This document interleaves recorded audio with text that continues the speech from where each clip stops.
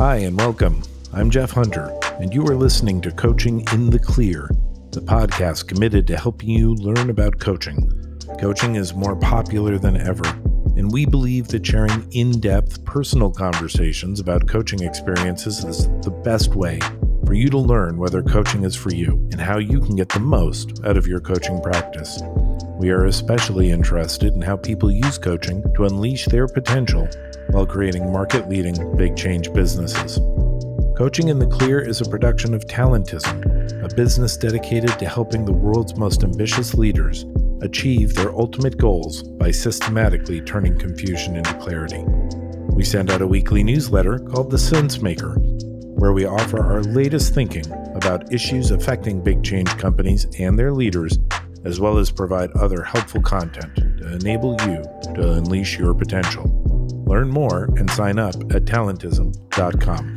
Today I'm speaking with George Arison. Talentism's been working with George and Shift, the company he co-founded with Toby Russell, for over 3 years. I've come to know him as a hard-driving entrepreneur who has worked with the team at Shift to overcome incredible obstacles. The results of all that hard work paid off this past October when he and the team at Shift went public. I've also enjoyed getting to know George as a person over that time, and I'm excited to have him share that story with you. It's pretty extraordinary. In our session today, I'm going to ask him about how a kid growing up in the former USSR dreams of moving to America and becoming a successful business person. I'm going to ask him about the inspiration for those dreams, his plans for the future, and what it takes to become incredibly successful by overcoming even more incredible obstacles. And finally, we're going to talk about how he's tried to stay humble in the face of that success and as he's learned from his many, many mistakes.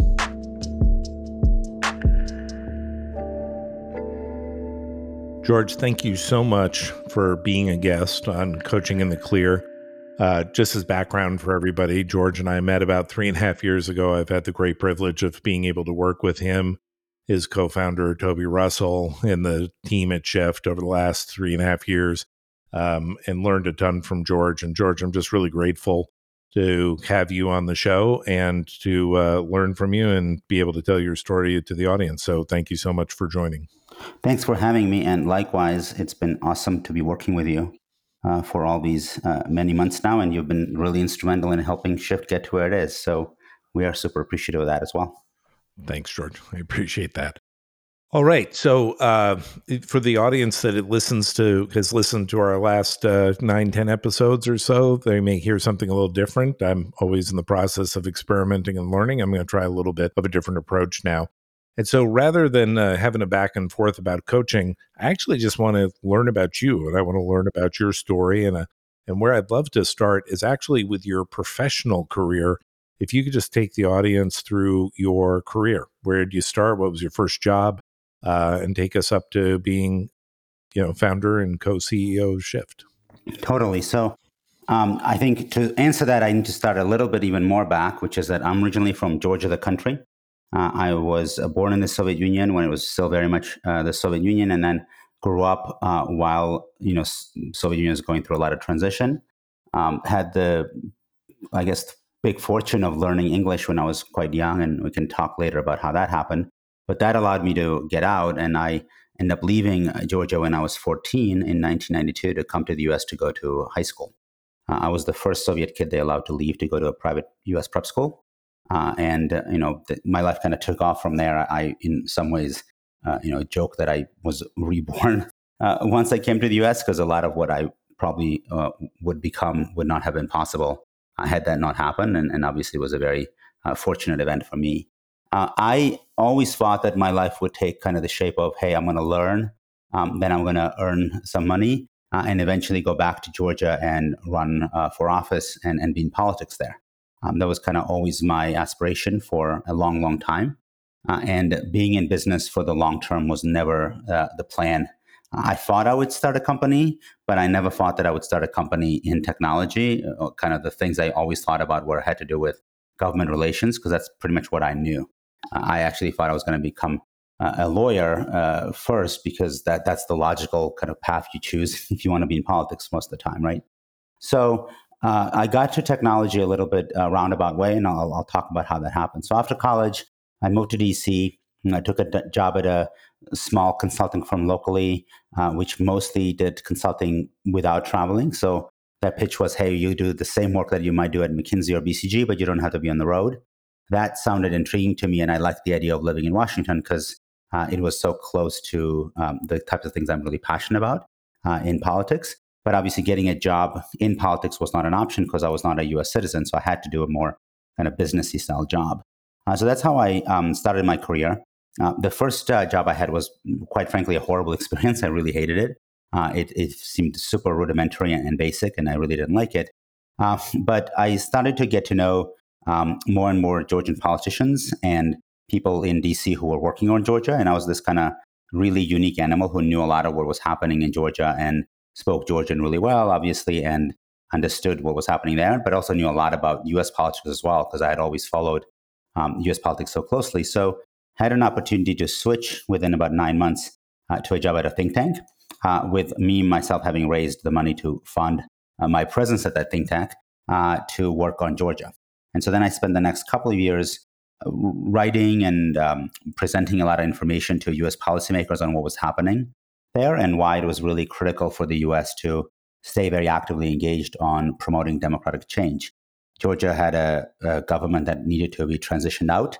The president was very old and was ready for the new younger folks to take over. And there was two buckets of people who could take over the country, a set of very socialist and ultimately not very democratic folks, and then a set of more pro-business and more democratic set of folks. And the goal was to try to push the latter counter the former.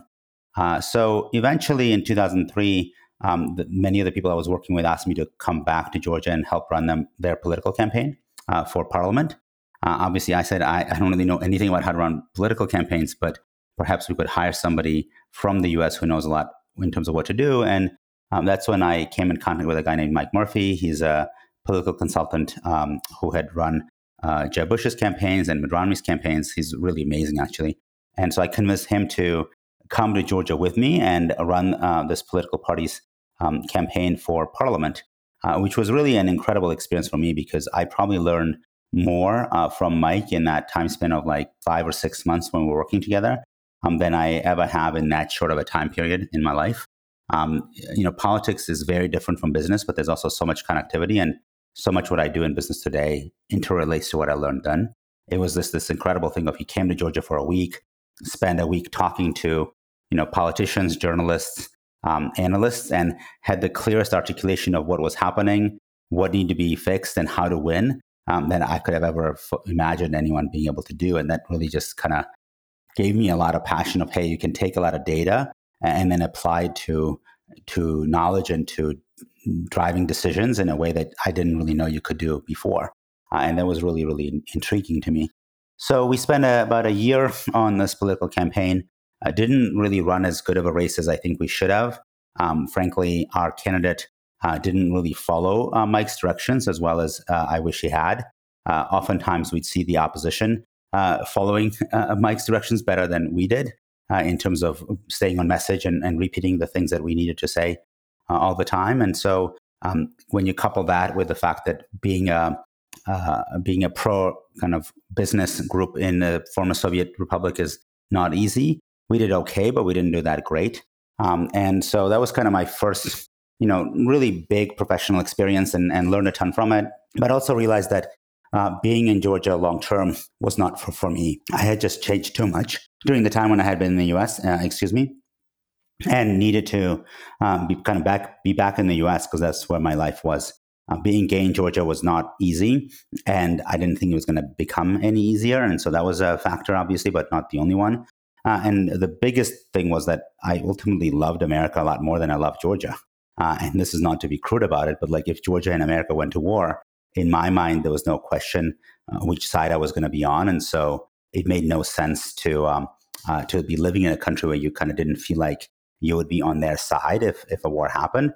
And certainly it made no sense to live in that country and try to be in politics if that's how you felt. So Toby, my best friend from college, who is the co-CEO of Shift Now and a person with whom I've shared pretty much my entire career since that time period, had just joined BCG.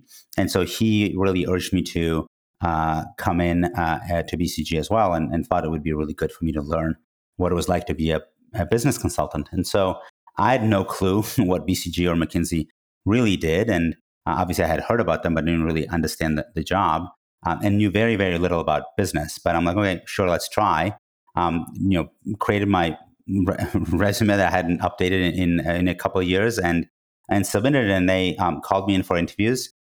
It was an unusual interview process, as people who have done those know. They're very case focused, and most of the time I didn't really know what I was talking about. But I think what people found intriguing about me was that I answered questions very differently from what people with business training answer. And I kind of pushed them on things that they normally don't get pushed on. And so they offered me a job, and that was really awesome. The first 6 months at BCG was completely drinking out of the fire hose in terms of learning what to do.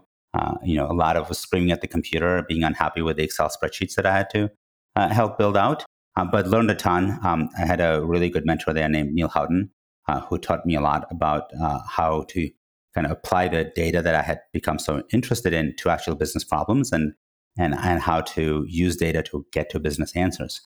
So spent about 18 months at BCG, and about halfway through started to think about, hey, what's next for me? This was really good learning initially, but ultimately being a consultant was not my cup of tea. I'm not as focused on detail as a lot of the consultants have to be. And that was becoming very, very obvious. So I was really good at like client relations, for example, but not as good at writing the ideal PowerPoints that people were looking for. And, that's when I really started to think about, hey, what happens next? I had a mentor in Washington named Tom DePasquale, who is a really great founder, has started a bunch of great companies and has done very well with them. And we had initially met through politics, but over time turned more and more of our thinking towards business. And so we started to think about ideas, and that's how the idea for a company called Taxi Magic came about, and how I got involved with that. This is when I did not have a driver's license, and so I would book a taxi to go everywhere, or I would get a taxi to go everywhere. And obviously in DC, booking a cab was next to impossible. You had to really flag it on the street, no matter what the weather was. So oftentimes in massive rain or snow, I would be waiting out in the street trying to get a cab to get to the airport to go to my BCG location. And then vice versa, when I was in the middle of nowhere in Rhode Island, for example, or whatnot, for a client, I'd have to have like the phone number for every single cab company locally to try to get somebody to pick me up to take me back to the hotel. So that world was obviously so different from the one we live in today. And my thinking always was like, hey, why can't we use the BlackBerry to book a taxi? And Tom really focused on that as well, because he had built a company called ClickBook, which was a way to book airline tickets and hotels for business travelers, and then tied that to a system called Concur, which is an expense management tool, all fully integrated in terms of how you do booking and expense management. But in that entire ecosystem, ground travel was all cash and was a huge source of fraud and also unhappiness of consumers. And so he's like, if we could figure out how to manage expenses for ground travel, that would be a huge win for expense management and a huge win for the consumer experience. And so that gave birth to this idea of Taxi Magic, of using a mobile device to book and pay for taxi services, the existing taxi services that were in place back then. And so eventually Toby and I left BCG in 2006, 07 and started Taxi Magic with Tom and a few other founders, which was the first time I really kind of started something completely from scratch. Totally insane experience, frankly, and a massive, like, I have no idea what I'm doing. I knew very little about tech, if anything at all, and really need to learn how technology works. So I think we built a really cool app, made a ton of mistakes along the way. And obviously, it was a great technology, but it's not Uber and Lyft. And so that speaks a little bit for itself in terms of how well we did versus how well we could have done. Eventually, my green card was rejected in 2009. And I needed to figure out what to do about that, because I couldn't stay in the country without a green card. It was rejected because I owned so much equity in Taxi Magic. The government did not believe it was a real job. And so they're like, you have to go get a job somewhere else, basically. And so the lawyers are like, look, we can try again while you're here, but most likely the outcome will be the same. And that's too risky. And so they encouraged me to get a job at a bigger company. And so then my next job search was focused on, hey, what are the best companies for getting your visa situation taken care of, and also places that I might enjoy working at. And that's how I ended up at Google, which was a really fantastic learning experience for me. Allowed me to move out to the West Coast because TaxiMagic was based in Virginia, as well as to be in a very different kind of technology setting where you work with really great people and figured out what you can actually do that's amazing in tech, while at the same time having my immigration stuff taken care of. So spent 3 years at Google, and knew that I was going to start another company. And eventually, Toby and I came up with the idea for Shift, and I left Google in 2013, and have spent pretty much my entire time working on this. It's been a crazy journey, and in many ways not what I had expected it would be. But now we're public, and here we are. So it's really awesome to be here. That's amazing. I love stories like that. I love stories where, somebody dreams a big dream and they take a lot of different paths in order to achieve it. And I think for anybody listening, you have to recognize that a lot of the people who achieve big things, they take different routes in order to achieve those things. So of all those things, of TaxiMagic and politics and Shift and everything, what is the accomplishment you're most proud of? What's the thing that, let's say, I know you've got 2 kids, you and your husband have 2 kids, and someday you're going to tell them your story. And what's the thing you're going to tell them you're most proud of? So I think I have to say 2 because it's really hard to just talk about one. And then one is professional and one is less professional. So I mean, no doubt, kind of getting to America and building a life here is the biggest and the most challenging thing I've ever done, right, in my life. And frankly, I don't think anything else is going to equal that. At least I sincerely doubt it, because I don't even know if I wanted to do that. It was kind of mostly beaten into my head by my dad, who had these crazy ideas that Soviet Union would fall apart, and so his children had to learn how to speak English to be able to have a life after the Soviet Union fell apart, which was a totally insane notion to have, say, in 1981, which he very much believed. And so this idea of coming to the US was not my idea. It was more his idea. I was just executing on it. And I got a lot of help along the way. Like, there's no qualms about it, that none of this would have been possible without a lot of people who helped me make it happen, especially this family in Vermont that I got to know while they came to visit and lived in Georgia. They really made it possible for me to come to the U.S. and go to school, and obviously, have had an incredible impact on my life. But the fact that I was able to kind of do it and got through it and managed through the challenges of being completely away from my family and not really being able to communicate with them, because this is all pre the days of internet and video connectivity, I think was a pretty big deal. And being able to build a life here is something I'm very, very proud of. When you couple that with the fact that, today I'm sitting in Palo Alto, and yes, my kids are sleeping downstairs, and my husband is here with me, and like, I have probably the most amazing life you could have.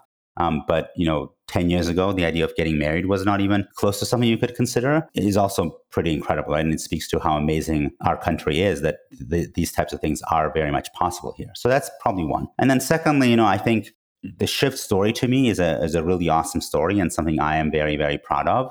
It has not been, when you look at companies from the outside, the successful ones, you oftentimes think about, hey, it must have been an easy ride along the way, because it was always kind of up and up and up, and things always were going great, which is obviously not true of any company. But in our case in particular, that was very much not true. We've had more than one, near-death experience, whether it was, in 2017 when we were weeks away from running out of money, to, the incredible challenges that happened when COVID hit, and us having to run a business in a completely unknown environment, not knowing what was going to happen, and not really knowing what to expect from consumer behavior, from the government, et cetera. And by the way, that was all happening while we were planning on our next capital raise and how to pursue that at the same time.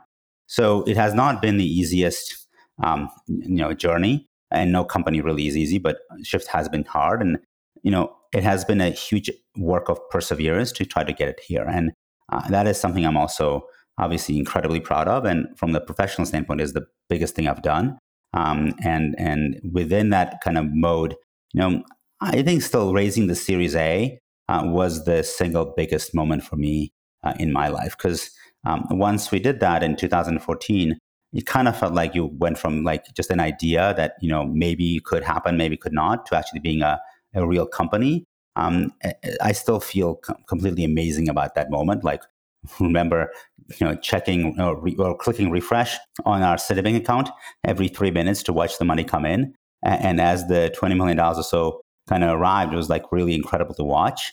And I think going public was kind of the closest that I've come to feeling the same way in the 7 years that I've been working on Shift. So you talked a little bit about near-death experiences, and of course, you have a lot of experience in the startup world, not just with Taxi Magic and Shift, but also I know that you've invested in other companies, you work with other companies, and so you know how hard it is to be an entrepreneur and how hard it is to be a founder and to start something from nothing. I certainly have experienced that as well. I'm sure a number of the listeners have. Take us through what it takes to get through one of these near-death experiences when everything seems to be going wrong and you're on the verge of not being able to make your dream a reality. Take us through that, and how do you work through that, and how do you process it, and how have you been successful in spite of those odds? So I think the single most important thing is a ton of grit and never giving up. There's a lot of moments when it's really easy to say, okay, I'm kind of done. I can't do it anymore. Let's move on. It's not worth it. And, for me, that was frankly never an option. And having people around you who think the same way is also really critical, because I don't think you can do that alone. And so in all the moments of kind of, hey, we might actually die, we might not survive, Toby and I have been at it together. And I don't think it would have been possible for me to do it on my own. And obviously, he should speak for himself, but I think he might say the same thing as far as him. And so that's definitely the number one most important thing, is kind of this belief that, no, I'm not going to fail. I'm going to do whatever it takes to make it succeed. And, you run for the cliff, and hopefully you can stop before you quite fall down or fall into the cliff, which, we've generally been able to do. But having this view that, like, I'm going to focus on making it work no matter what, rather than focusing on, how do I shut down? How do I do something opposite is really critical. In our own kind of experiences at Shift in 2017, like, I remember my team sat me down and said, okay, we have this much money, and if we want to have an orderly kind of shutdown, here are the things that we need to do and when we need to start to make decisions. And I'm like, okay, that's all great. I don't ever want to have this meeting again, because I'm going to focus on ensuring that we raise capital and survive. And frankly, if I had spent any energy and time focusing on an orderly shutdown, there would have been time I didn't spend on raising money, and might very well not have been able to execute on that. So that's number one. Number two is, I think, understanding where things have gone wrong, and then applying, hey, I learned these things from this. This is what I'm going to do differently, is also really critical. I don't think that our Series C, which was kind of the lifesaver round for us in terms of, hey, we might not succeed, and then we were able to get that round done. For that round, that learning of, like, where did we make mistakes and how we're going to do things differently was really, really critical. And having to be both have a very clear articulation there is instrumental. I think obviously having the right audience, having the right investors, being able to listen to you is also really crucial. And Christian Noske, who led our Series C, played that role for us, where a lot of people, I think, ignored the opportunity because it was complicated, and having complicated restructurings is not something that a lot of investors enjoy doing. Versus he was very willing to get his hands dirty and make things work. So that's number two. Number three, I think having a really supportive board is really, really critical. I've said this publicly many times, and I'm kind of very happy to say it again. Like, Shift would not exist today had I not had the Series A investors that I did have, which were Emily Melton and Manish Patel. And each one played a unique and critical role in helping us get through some of the tough times that we've had. Emily, in terms of structuring and figuring out how to get the capital that we needed to get from here to there, and how to tell our story. and also kind of keeping me going, right? Because she's the person I would always call whenever I had a massive problem I had to deal with. And Manish in ensuring that we could all work together to get our team to be aligned and to be in the right place and executing against the right goal and keeping people, happier during tough times and engaged during tough times, which is also really tough to do. And also, along with that, helping me, keep my head straight. So having the right board, I think, is really, really critical. There have been, other investors to whom I've described what we had to go through in late 2016 and early 2017. And, the comments I've gotten back like, hey, you have a really enlightened board. And I'm like, well, I have two really enlightened board members who made that happen. And I think I owe them an incredible debt of gratitude. It's really easy for investors to be your friends when things are going great. It's really tough for investors to be your friends when things are not well. But those are the investors you want to have with you, are the ones who are going to be with you along the way when things are going really, really tough. And that's something, obviously, again, something I'm super, super grateful for. So I think that's kind of a combination of points, right? A ton of grit and just perseverance, having the right people along with you along the journey, and then having the right investors who can, encourage you to ensure that you don't fail, are the ways in which, we were able to succeed, coupled with, hey, let's learn from the mistakes we made and try to do things differently in the future. So I want to pick up on two themes in there. So again, I've worked with you over the last 3.5 years. I think I've gotten to know you pretty well.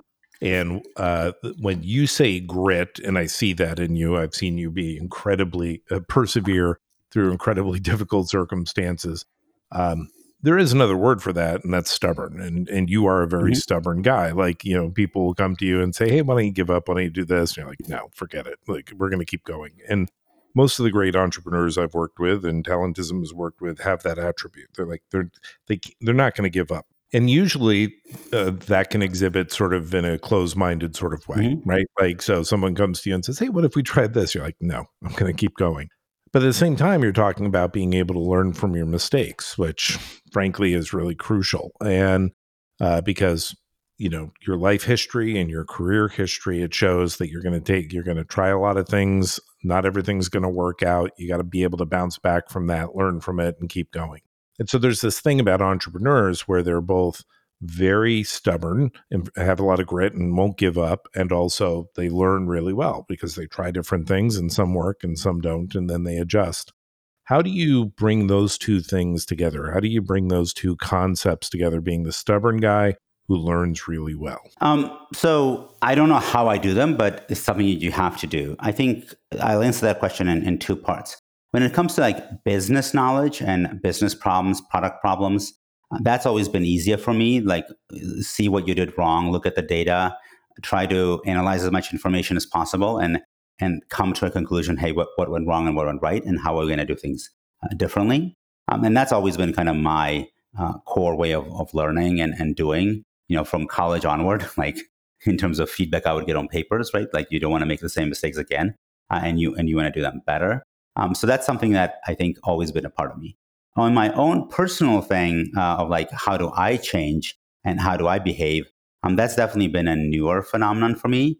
I have definitely gone through change. I was a lot more aggressive and pushy and stubborn in terms of my political views, for example, when I was younger. And I'm a lot more acceptant of alternative points of view today. And I think that was true, even 10 years ago. In many ways, my Georgia experience really taught me how to manage people a lot better. And so I realized that being very stubborn on that could be really bad in terms of people engagement. And so I became less kind of pushy in terms of my own political views, as an example, when I came back to the US after my Georgia experience. And I remember Toby hearing kind of feedback about me and what my personality was like from some of the other folks at BCG. And he's like, wow, that's a very different George than what I would have expected him to be in terms of how he engages with clients. And I think that was all kind of what I learned in Georgia. But the piece that I didn't really have much experience with prior to Shift, and really has been a massive journey over the last 4 or so years, has been around self-reflection and knowing what I'm good and what I'm bad at.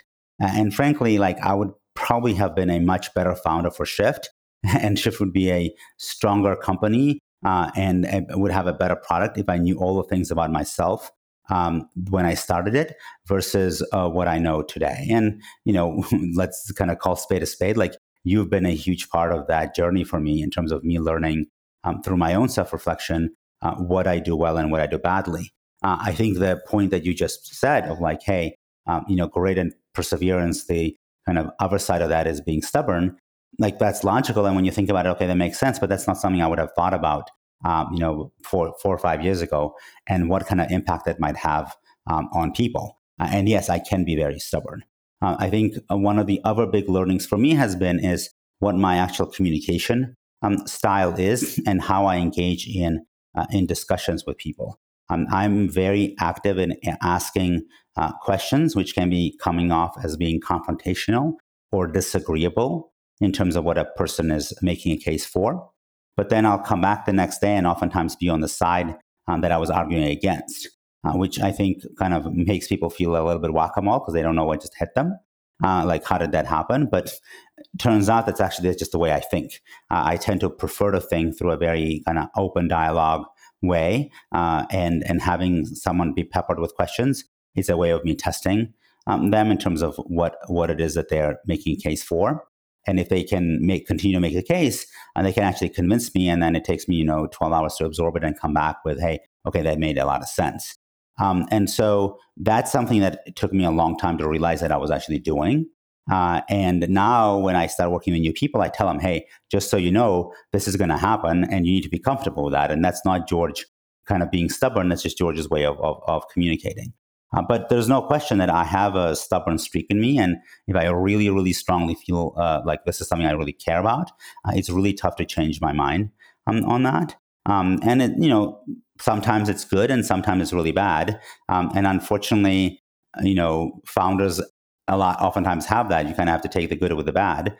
And I think a big learning for me over the last 3 years in terms of working with you has been to have the right people around me, ones who can handle that type of behavior.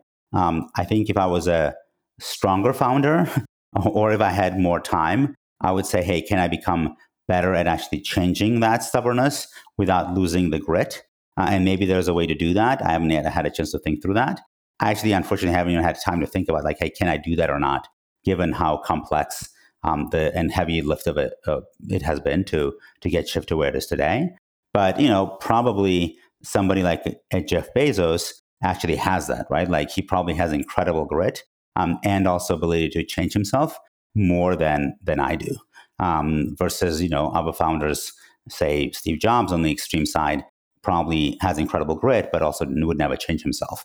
And that was well known, right? So there are probably two types of founders, and I'm guessing the Jeff Bezos one's probably stronger. And let's see if over the next decade, with you and I working together, I can figure out how to do that. That's very nice, George. I look forward to working with you over the next decade. I'm not sure I'll survive it, but yeah. So I want to pick up on a theme that came up earlier and something I think is really important and maybe is part of the link of this. So you've mentioned through the course of this conversation a lot of interesting people who helped you along the way. You talked about Neil and Tom, the family in Vermont. You've talked about Manish and Emily, and you talked a lot about Toby. And of course, I know Toby well, and I know how critical he's been to you achieving what you wanted to achieve and unleashing your potential. What is it that keeps bringing people into your life who want to help you? Because listen, you can be a tough customer, and you're also somebody I love dearly, but you can be a tough customer, and sometimes tough customers have a hard time getting help, and you don't. People seem to really want to help you and have wanted to help you for a long time, and you're part of the reason you're here, by your own admission, is that those people stepped forward and gave you the support you needed at the time you needed so that you could succeed. What do you think it takes to be somebody who can be helped? Well, I think you need to want to have help, right? First and foremost, you have to acknowledge that you need support from people, and you need to be able to go and ask for it. And I think, generally speaking, I have been willing and able to do that.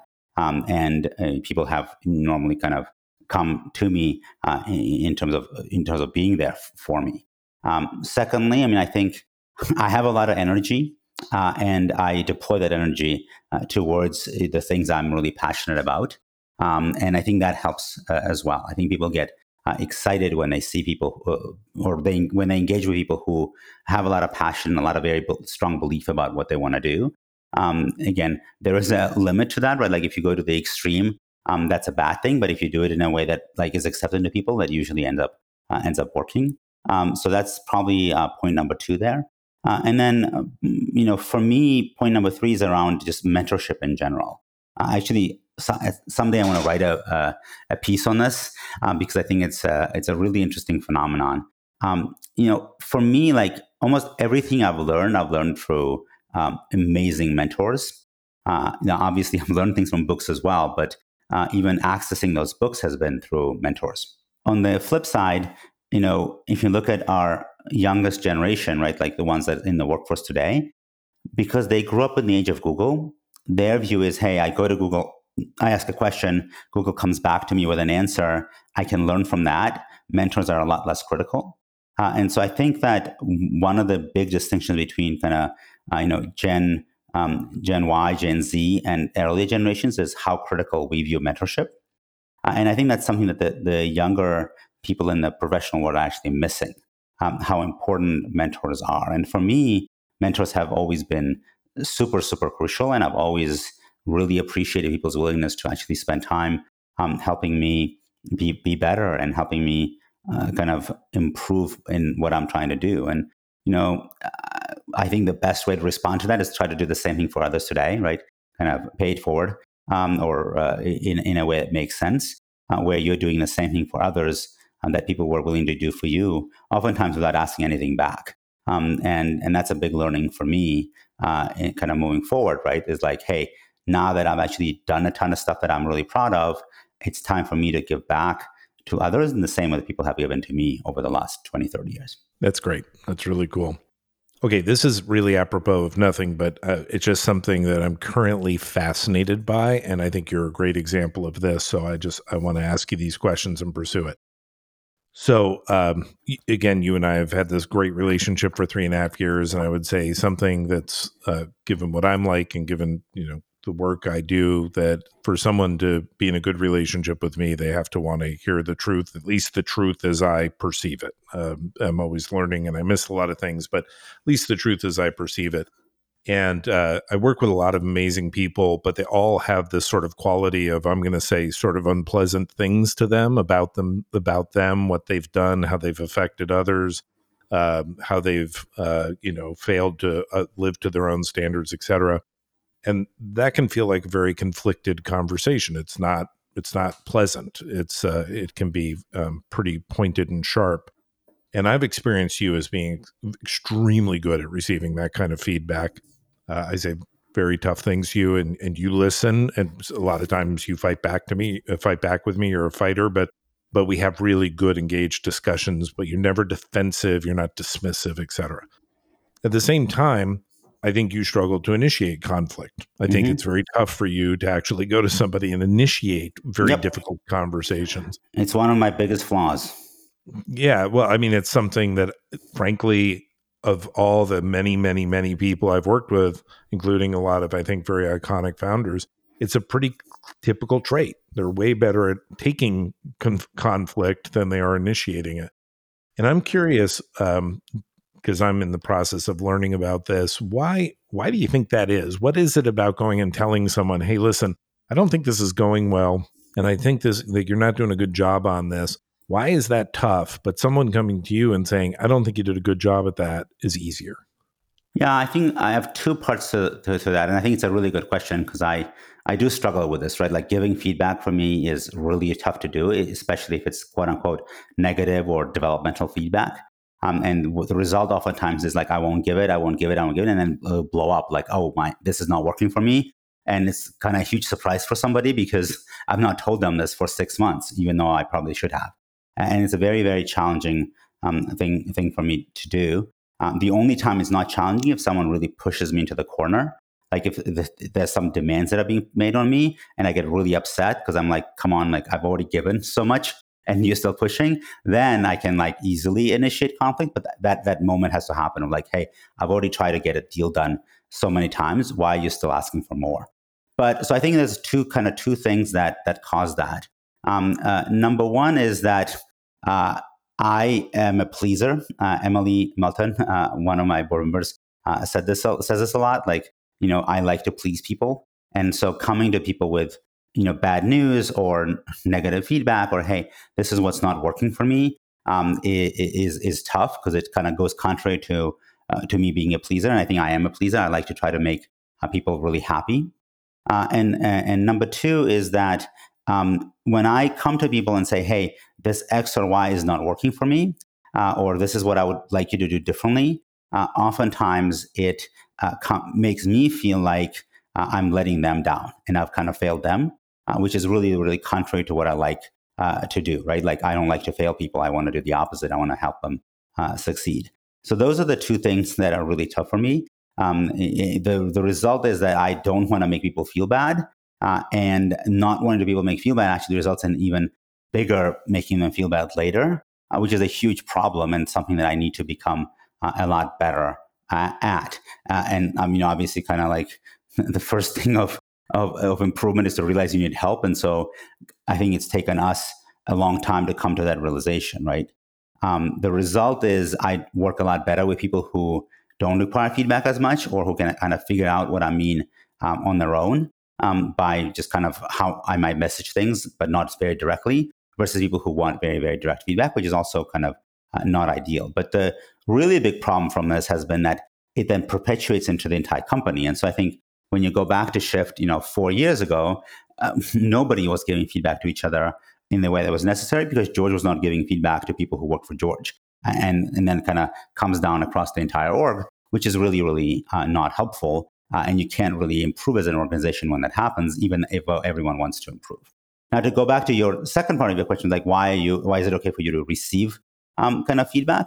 Well, it's because I always want to be better, right? Like, my entire focus is on how can I succeed and how can I make sure that I achieve the goals that I have. And part of doing that is to become better at what you're doing wrong. And so when I have people come to me very directly and provide feedback that's like very operational, like, hey, George, this is what you're doing and this is what's not working, you should do it differently, I actually really like that, and that's very helpful. And that's something that you do really, really well. I think one of the reasons I really like working with you is that not only do you come and tell me very directly what you think I'm doing or is happening that I'm missing, but actually you're able to put a different picture on it, that results in me understanding the issue a lot better than how I would understand it on my own, or how the opposing person, the person I'm engaged with the conversation on at Shift or elsewhere, might be putting on that. And so you do that really, really well. And I actually really appreciate that. And it really helps me be a better leader for this organization in a massive way. I mean, frankly, my husband does that to me a lot too, which is also one of the reasons why we get along so well. And it works really effectively, and it's really important. So those themes of, and thank you for the compliment, but those themes of pursuing your dream, asking for help, that help coming in many forms, coming in the form of mentorship, coming in the form of feedback, and then not giving up, and then keeping going and going, even as you're making lots of mistakes and taking lots of different paths and trying things that don't work out, but learning from that as opposed to let it discourage you, seem to be common themes that are coming out from what you're saying. And that makes a ton of sense to me. So what do you want to accomplish in the future? What's next for you? Well, first and foremost, now that we are a public company, we have huge obligations to our shareholders. I mean, in some ways, you're like, oh, wow, okay, it took us so long to get here, and this has been a goal for so long. Awesome, but it's just the beginning, right? Like, Jeff Bezos is the one who said it. It's like day one, and going public was like day one. Now we have years and years of work to do and a ton to accomplish. So focusing on that, we've put out a pretty clear plan in terms of what we want to do. Grow our market share, grow our new markets, or launch new markets, or grow where we are available, and then offer additional products to our customers is something that's going to be a really big focus. That's comes off as very tactical, but like it's a really, really big thing to do as a company, and that's what we're going to be really focused on. It's really nice to be in an environment where you're like not focused on, hey, I need to raise money again in 6 months, which has been my life for the last 7 years. And so I'm really happy about that. And I can actually focus a little bit more long term and more strategically on what we want to accomplish over the next 12, 18 months and talk about things in that type of horizon, which I think is really great. So that's number one. Number two is, just kind of purely my own personal development. There's been a lot of stuff that I've not been able to focus on, which I hope we can in the coming months and quarters. Things that we've talked a lot about in this call that we need to be improving on to be a more successful company and where I want to be paying attention to. So that's the number kind of two thing. And then number three is, I'm really hoping that as we scale, as we've attracted, stronger and more senior leadership to the team, we just hired a CRO a few weeks ago and in general have been kind of on a spree of hiring really strong leaders, find a little bit more balance between work and the rest of my life. It's been very much like work only, and that you kind of have to in the early days of startup, but that's not sustainable forever. And I think I need to do a better job at finding a balance between work and then not work. It's been a little better the last year in some ways, and as much as COVID has been horrible, there have been positive things that have come out of that, and the fact that people are more comfortable working from home, I think, is one of those. At least in my particular case, because it has done better for my family, right? Because I've been able to work really, really hard, probably harder than I have, but at the same time see my kids more. But finding that balance between kind of life and work is something that, is more important to me now than it's ever been, because now my life is not just about work. Now that I have kids, it's also a little bit about them as well. So you got the people of Shift hopefully are listening to this. You got potential future employees listening to this. I'm here as your coach. You got a lot of people who care about you and want you to succeed. How can we help you accomplish those things? I think keeping me honest is the single most important thing, right? Number one, and that's kind of on Toby and on other senior executives at the company. Number two is I think we just need to hit our goals. We have very audacious and big goals, and we need to do what it takes to hit them. I think it's really awesome to be doing that, and we'll continue to. But I think that's the biggest thing that the team can do is kind of, hey, keep those goals in mind and then focus on what do I need to do in my job day to day to ensure that we hit those goals. I think those are the things where, Shift really comes into that. And then, thirdly, I think as a company for us, this transition comes with some challenges, right? Like one of them is around transparency. It's going to take me a lot of getting used to not be as transparent as I normally would like to be, because when you're private, you can be a lot more transparent. We had a question the other day around earnings, and somebody asked, like, "Hey, could George and Toby talk about kind of what are they thinking about the earnings and what they expect from the process, et cetera?" And I'm like, "Well, we can." Except it's going to all have to happen after we do the earnings rather than before, because it's totally not okay for us to talk to 150 people about earnings before we actually announce them. That's just a tough process to go through to get used to kind of having a lot less transparency. But I hope people at the company are appreciative of the fact that that's just kind of a thing that comes along with being a public company. Great. Well, at least for my part, I commit to keeping you honest. Thank you. So, George, thank you so much for your time. I really, really appreciate it. As I said, I've enjoyed working with you immensely. I'm looking forward to the next decade. I'm looking forward to Shift going through the roof and just accomplishing everything that you hope. And I'm hoping that I can work with you in other ways and that we can mentor people and help them achieve their potential. So thank you so much, George. It's been a real honor. Thank you very much for having me. Coaching in the Clear has been a production of Talentism. It was recorded, mixed, and edited by 46 Ave Studios.